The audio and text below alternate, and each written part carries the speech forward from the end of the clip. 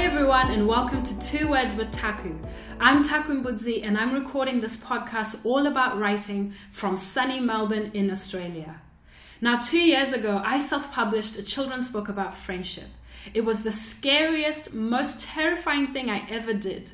But on the flip side, it was the most exhilarating and rewarding thing as well. And I certainly gained courage and creative freedom from that whole process. A year ago, I sat down and I made 20 little videos about my experience of self-publishing, and I put them on YouTube, but nobody watched them. No, seriously, hardly anybody watched them. They're still there looking pretty. But when I put them on Instagram and I started to tag them with writer hashtags or self-publishing hashtags, graphic design, etc., then I started to get a lot more interest and conversations were happening around that whole world of self-publishing. And so now that I've got this podcast, it only makes sense to share those tips here as well. Mind you, they were recorded a year ago. Most of that still applies, how I felt, what I went through, and my advice and feedback, but also some things might have changed. Either way, I hope that you find them useful, and if you have any questions, you can find me and my writing and my contact details at taku.com.au. If you really want to watch the videos and watch my face as I describe some of these things, you can find me at Taku TV on YouTube. Thanks, and I really hope you enjoy these.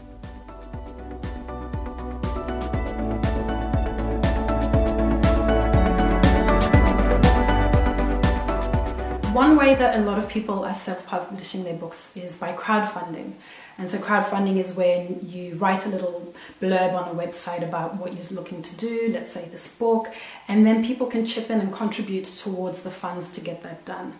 Last year, I did try to crowdfund to get my book published. And I think my goal at the time was something like 15,000 Australian dollars to get my book published, because it is quite expensive. And that was eye-opening for so many reasons, and I did write a blog post about it.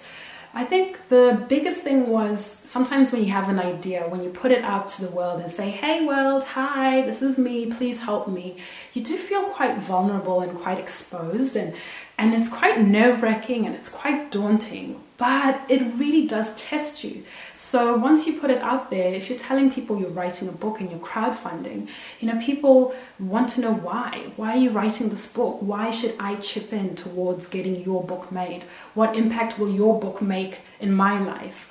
And I think crowdfunding is definitely a more feasible and more practical way for people who are starting out to look at self-publishing, because it's also grassroots. So you can ask your friends and your family to chip in to getting your book published. And it also boosts your confidence when you start marketing or start talking to people about your book within your existing networks.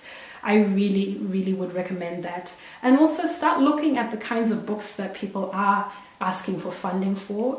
You might find your crazy ideas on a tangent and maybe people won't be as open to it. Or you might find it's something so new and radical that, yes, lots of people might actually want to chip in.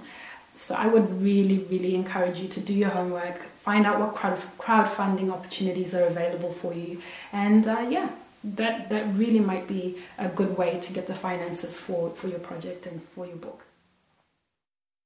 You've been listening to Two Words with Taku. You can find more of my writing and speaking adventures at taku.com.au.